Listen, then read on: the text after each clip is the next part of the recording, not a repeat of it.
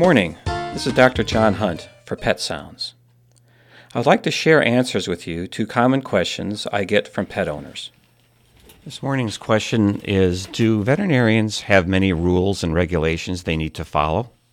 A visit to the vets is usually a hectic time. Keeping your dog from peeing on the food display or trying to keep your cat from jumping out of your arms is your primary concern.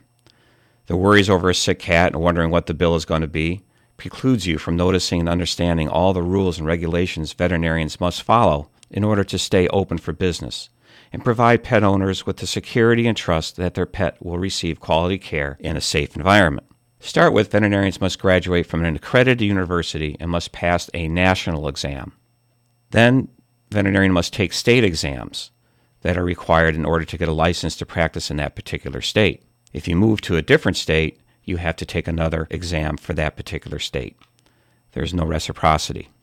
We also need to acquire a drug license from the Drug Enforcement Agency in order for us to prescribe certain medications and use anesthetics. Drug license also requires veterinarians to keep detailed records of all controlled substances used and dispensed from the hospital. And there are specific regulations on how controlled substances must be ordered, stored, and dispensed. In order to sign off on health certificates for pets crossing state or country boundaries, we must be an accredited veterinarian. That's another test we must pass. In a pet hospital, licenses need to be acquired for instance, running x-ray machines or boarding animals. In order to get the license, the state comes and inspects the machine and the boarding facilities to make sure that they are the quality that the state has required. Also, we must have a state certificate to charge sales tax. Veterinarians must also discard sharps, which means needles and blades, in special containers, and the containers must be picked up by a licensed outfit. Finally, there are restrictions and specific rules in dispensing veterinary products to owners, pet owners.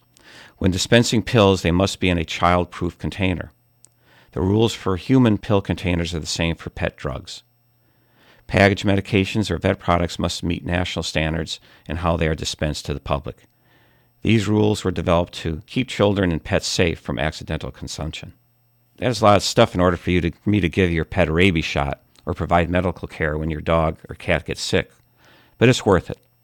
Part of the trust the public instills in veterinarians is partly because we follow all these rules that, although can be a nuisance, were developed to provide a safe, reliable service to you, your pet, and the hospital staff. Thank you for listening. This is Dr. John Hunt for Pet Sounds, giving you concise answers to common pet-related questions at WERU. Until next time, enjoy your pet and don't forget to give them a hug.